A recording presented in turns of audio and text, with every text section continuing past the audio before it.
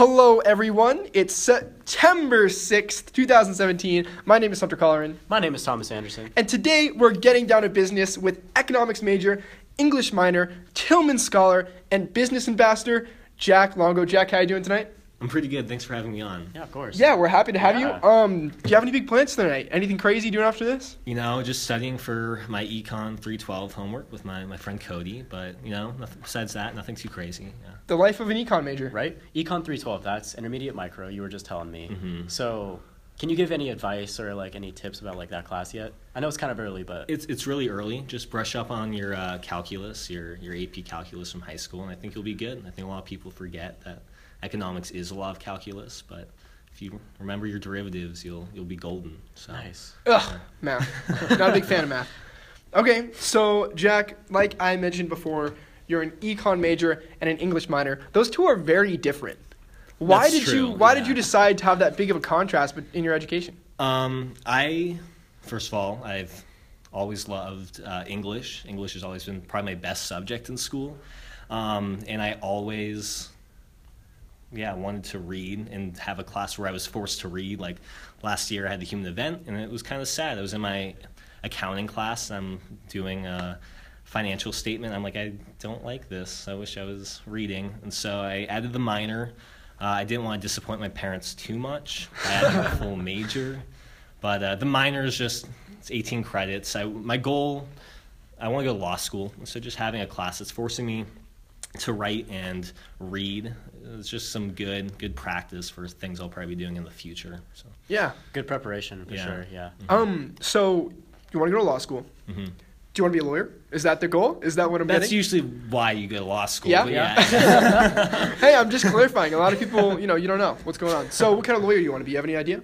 The natural progression would be a corporate lawyer, but I don't necessarily think that's what I want to do. I think working in public policy, advising, whether that's in an economic field or in education, because that's one of my other passions.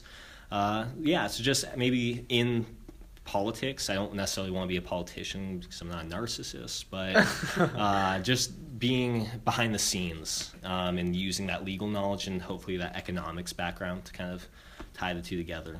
That's awesome. Yeah, I think that's a very good mesh of things, because econ's very pervasive in everything. Yeah, but also exactly. Law is as well. So I think it's really good. Yeah, I think so. Yeah.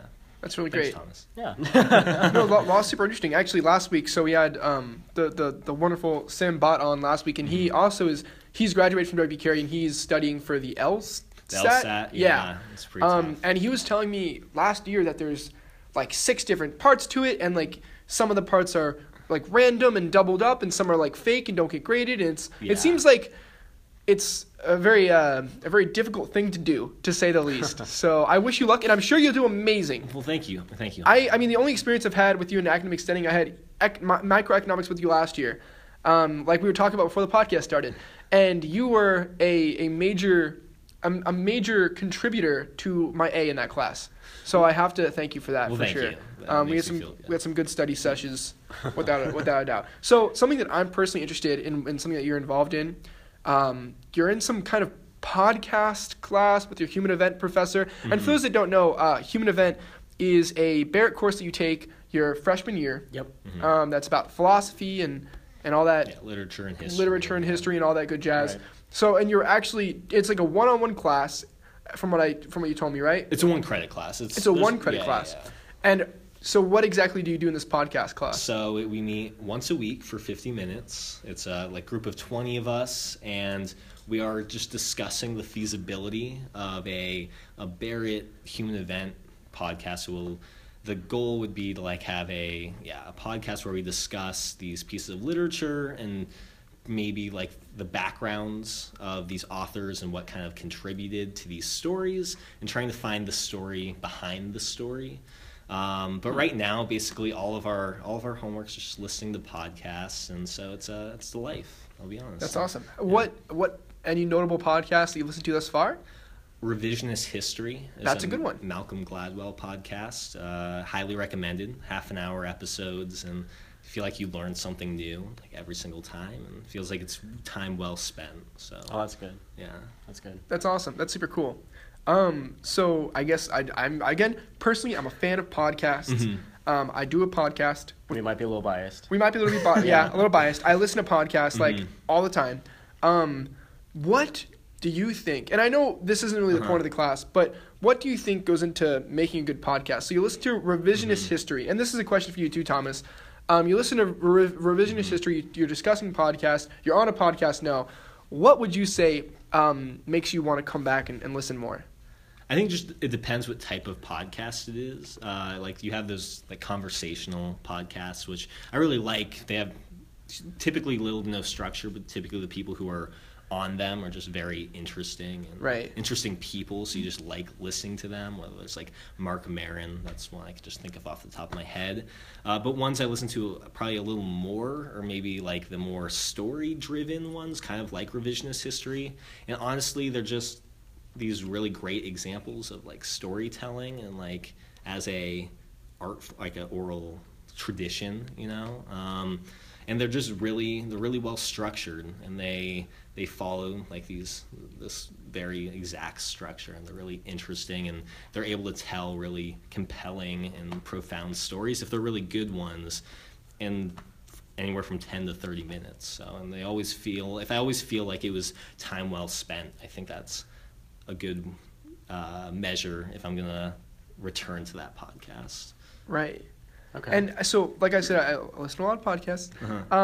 Everyone will tell you that. And I have two kind of forms of the podcast that I enjoy, right? So, like you just said, I like to come away from it feeling like I've taken something from it, like I've learned something, or I'm some kind of, I don't know, like I've been enlightened in some way. So I listen to a lot of business podcasts, specific about like venture capitalism and stuff like that. And I feel like I learned a lot from that. But on the flip side, I also, like you said, like the podcasts that are very conversational, right? Like I listen to the Joe Rogan Experience. I listen to the James Altucher show, and it's a lot of it. You don't really necessarily learn anything, but it's entertaining to listen to. And if it's entertaining, then I guess it doesn't really matter. Yeah. Right? So Thomas, I know you don't listen to as many podcasts. No, I don't exactly listen to podcasts very regularly. But I have said, like, I can definitely say if I were to listen to more podcasts, I would look for exactly those two things that you guys have both touched on. So excuse the redundancy, but it's also like something that's very interesting, but it's also something you take away from. I think it's important that you not watch a podcast and feel like you're wasting your time, or listen to a podcast and waste your time. So yeah, I think that's pretty important. And also, if you're not very engaged in it, if it's not very interesting, then you're not going to like want to keep coming back to it. Definitely. You know? It's one of those human things. Also, excuse me, I'm like a little sick, so I sound kind of distressed. Please stay away from me. Yeah. I can't afford to get sick. You want to give me a hug? No thanks. Yeah, I think everyone's getting sick right now. It's like sick season. It's it's really bad. Like we were talking about earlier, so me and Thomas are both WPC 101 facilitators. We teach our own little classes of WPC 101, and we always ask them like the highs and lows, right? And everyone has been saying in the classes that they're getting sick. Like everyone is sick on campus right now. So walk around with a face mask and some Febreze or something. Yeah, I don't really know what prevents sickness. Hydro flask of like OJ. Like it's not good, man.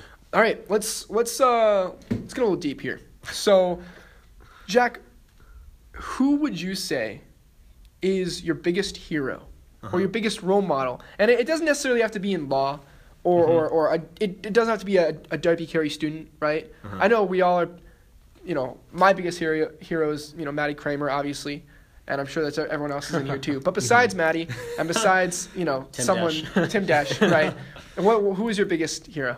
I had a elementary school reading teacher named Mr. Shelton, Mr. Mike Shelton, and I still keep in touch with him, and he would be my greatest hero. He is one of the most intelligent, hardworking people like I've ever met. And he's an elementary school teacher, and just the passion that that he brought like every single day. This class I was in for like 3 years, like that's something that I would want to bring to anything that I do, and I think it definitely shaped also the importance I place on education and how that's shaped me. It was like a class that was kind of an anomaly, like going to public schools my entire life. It was a gifted reading course. Where we were forced to, not forced, but we were given the opportunity to talk about really really deep and critical topics that a lot of elementary school kids don't actually think about or talk about. But I think the fact that he had that respect for our own intelligence that made a really profound impact on me. He's been teaching for 25 years, and so thinking like making that impact in a profession that not everyone necessarily thinks is like one of the most important jobs in the world, he's probably made a bigger impact than most people ever do in their lifetime. And to think the impact he's had on kids for over 20 years is really amazing. That's something, in whatever I do, I hope that I could have like half that impact on people. Right. Wow, that's really cool. That's awesome. And it just goes to show, right, that if we've all gone through, whatever it was, how many years of public or private education. I don't know if you were in a charter school or anything like that. But what, like, pre-college education. And it's funny how you have that one teacher that stands out to you. And I would argue against the masses, right, that education and teaching is probably one of the most important jobs in our society, Definitely. if not the most important, because they're educating our youth, and that's extremely important, right? Yeah, right. So, and I mean, obviously, that's an amazing answer you just gave, because bringing that kind of passion and that kind of drive and that kind of, just energy to any profession is extremely important, and you'll be successful in anything that you do if you replicate what Mr. Shelton did. And it just goes to show how big of an impact teachers can have on students' lives that bring that extra, oomph, right? So me personally, just relating to that story, I had my economics professor my senior year of high school. His name was Mr. Diller, and he was like one of the first teachers in our like school district, and he's a super old guy. And he made such a big impact on people that they actually made an award after him, like a district-wide award called the Diller Award. Wow. Whoa. And he had like a Hall of Fame wall where if you did good in his class, or like you did some kind of act of service to someone else in your class or help them with something, he would take your picture with him and then put him on his Wall of Fame. And he has just tons of pictures of all of his students from like the years prior. So it's amazing. And there are certain teachers that spend their own more time than they need to at school and spend their own money and their own energy and making sure that their education, their curriculum is by far the best they can provide. Oh yeah, absolutely. Thomas, have you had a teacher that has made that kind of impact on you? I definitely had. I met her my freshman year of high school. Her name was Miss Laura Denny. She was the business teacher at my high school. Excuse me. She definitely taught, like all of the stages of the business course. She taught like the intro or the elements, and then intro, then principles, or whatever the track was. But she basically, I saw her at like the freshman orientation fair, and she was like, she's talking to me about whatever, and I told her that I wanted to eventually go into business, like all that kind of stuff, that I was thinking about going into business, that I hadn't decided on it. And she was like, well, register for this class, for like the first class, and like see where you go. And I was like, all right, for sure, like sounds good. So I definitely like took her first class and like fell in love with how she was so passionate about not only the subject material, but like the students. She genuinely cared about if the students were succeeding, not only in her class, but like outside of it. There were several times where she like asked me about, how are you doing? I would always answer like, oh yeah, the class is super easy. And she's like, no. How are you doing? And like, I think it's like those teachers that take the extra effort and really speak to you about not only the class and grades and school, but really about like how the students are actually doing. I think those ones make the real positive impact. Yeah, absolutely.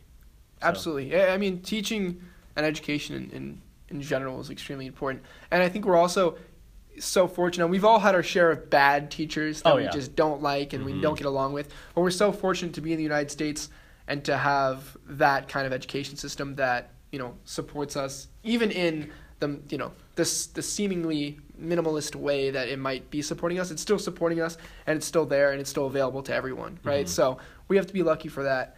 And we have to be especially lucky for the Mr. Sheltons of the world, right? Because they really do make education worthwhile, and they really, like you said, from that moment you decided that whatever you're going to be doing, you're going to be putting in that passion and that energy to whatever you're doing. So it's just, it stays with you. Oh yeah, for sure. Totally. Makes a mark. Absolutely. So next, let's touch on the Tillman Scholars. So Jack, you're involved. You're a Tillman Scholar. Can you just give us a brief explanation of what that is? Yeah, so the program we applied last semester, and it's a leadership program based in service, like community service. It's leadership through action is the name of like the program. And so during this fall semester, I'm in a class taught by Dr. Mokwa, who is a marketing professor here and head of the marketing department. And it's just a 3-hour class every week that we discuss topics about our community, just a bit different topics about leadership. And we just have long discussions. And then the second part of the program is during the second semester, we have to kind of come up with our own service projects and implement it. And so we're able to kind of use those skills we've learned in this first semester and then apply them to a topic or issue that we are ourselves passionate about. Some people are passionate about like politics, and in particular making sure people know all the facts. And so they kind of had a fact-checking program for local elections and such. I think that's what it was. I know that could be really wrong, but you know, we can just apply kind of our passions and these skills that we're learning to something in our own community, and so it's really exciting. And it's a really, really great group of individuals, and you know, we're all in business ambassadors, and it's kind of that same idea of just a really great group of high achieving students. Who just you feel like they're making you better just by talking to them and kind of hearing their own passions, the things that they're doing. And it's just a really great group I feel like I've surrounded myself with, like along with the business ambassadors. And yeah, it's really exciting, kind of combining my passion for leadership as well as service. So. That's awesome.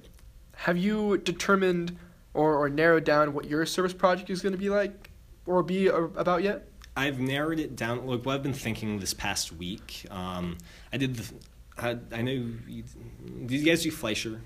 We did not. No. You didn't know?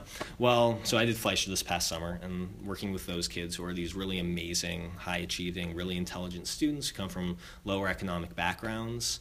Talking to them, again, these very intelligent kids with really good GPAs, one thing I was seeing was lower test scores kind of across the board for these students. And one thing I've always hated are standardized tests, because I think they are kind of elitist, and they give a leg up to the kids who can afford the resources, whether or not they're the study materials or the like private tutors and those kind of study sessions. And so I was thinking of maybe implementing it this year was kind of this past class of Fleischer scholars, but a program where I can get these students study materials, and then can maybe get some of the other Tillman scholars or other people I know that did well on these standardized tests to kind of work as tutors and volunteer their time to help these students. Because as awful as and how much I hate these tests, they're so important, and a lot of scholarship money hinges on these scores. And really, I don't necessarily think these kids will have any problem getting into a school like ASU, but in terms of maybe them making it affordable for them to come, like just working and retaking the test and kind of working with them and giving them the resources for them to be successful. Because I think that's usually what it comes down to, is just giving students the opportunities and giving them the resources and kind of leveling the playing field. And so that's what I'm thinking right now. And so it's just kind of a small thing just in the Phoenix area, but I think it would be something I'm passionate about, kind of combining education and my hate for standardized tests. So. That's awesome. Yeah, I remember going through high school. Standardized tests were they're they're terrible. They're not the fun. worst, yeah. And like the thing is like you're right, like the test book, like the practice test booklets are like so expensive. And Yeah. Like they honestly do prep you very, very well. Like they do their job, but it's like you have to dish out some dough. Yeah, and so the fact that you can study for them, it's like these tests aren't really a great measure of like your actual intelligence, just how well you've studied or been like forced to study. Sure. So yeah, so I think it'd be something interesting to get That's involved awesome. in. No, I mean that's great, and it's that's great that you like saw that in the Fleischer scholars. Fleischer, yeah. Fleischer scholars. Have you thought about like scaling it to some kind of like online like form of test prep for I mean, like make it so they have to yeah, like put in their FAFSA score or something like that, and then determining what their FAFSA score is grants them access to like a free version of an online test prep program. I mean, hopefully that maybe could be what could grow into. Yeah. Right now, just starting small. Like I have to start somewhere. Right. So Absolutely. So like maybe eventually, definitely increasing the scope and whether or not it's just like Arizona or using the internet. Right. Which, I would probably need to gain a little more skills if I was going to like spearhead that. But I think it's all about like Get grants. Exactly. Hire a developing team. Exactly. Yeah. Contracting. Yeah. No, that's great. I think we're gonna have to end it here. We have to end it a little bit early. Me and Thomas have to run off to that's okay. an executive board meeting for business ambassadors. Yes. But Jack, thank you so much for coming thanks for on. having me. This Really was an appreciate it. absolute blast. Jack Longo, gonna do great things. Gonna go into law. Gonna serve. Thank you. Serve the kids with some study books. Yeah, Yeah. exactly. You're gonna do great Yeah. things. Well, thank you. And definitely looking forward to seeing how that all pans out for you, for sure. Right. Well, I'm excited for just the podcast, like the whole concept of the. It's so Yeah. awesome that you guys are doing that. Well, thank Definitely, you. it's Yeah. definitely fun. It's a fun time. Yeah. Love to spend time with Thomas.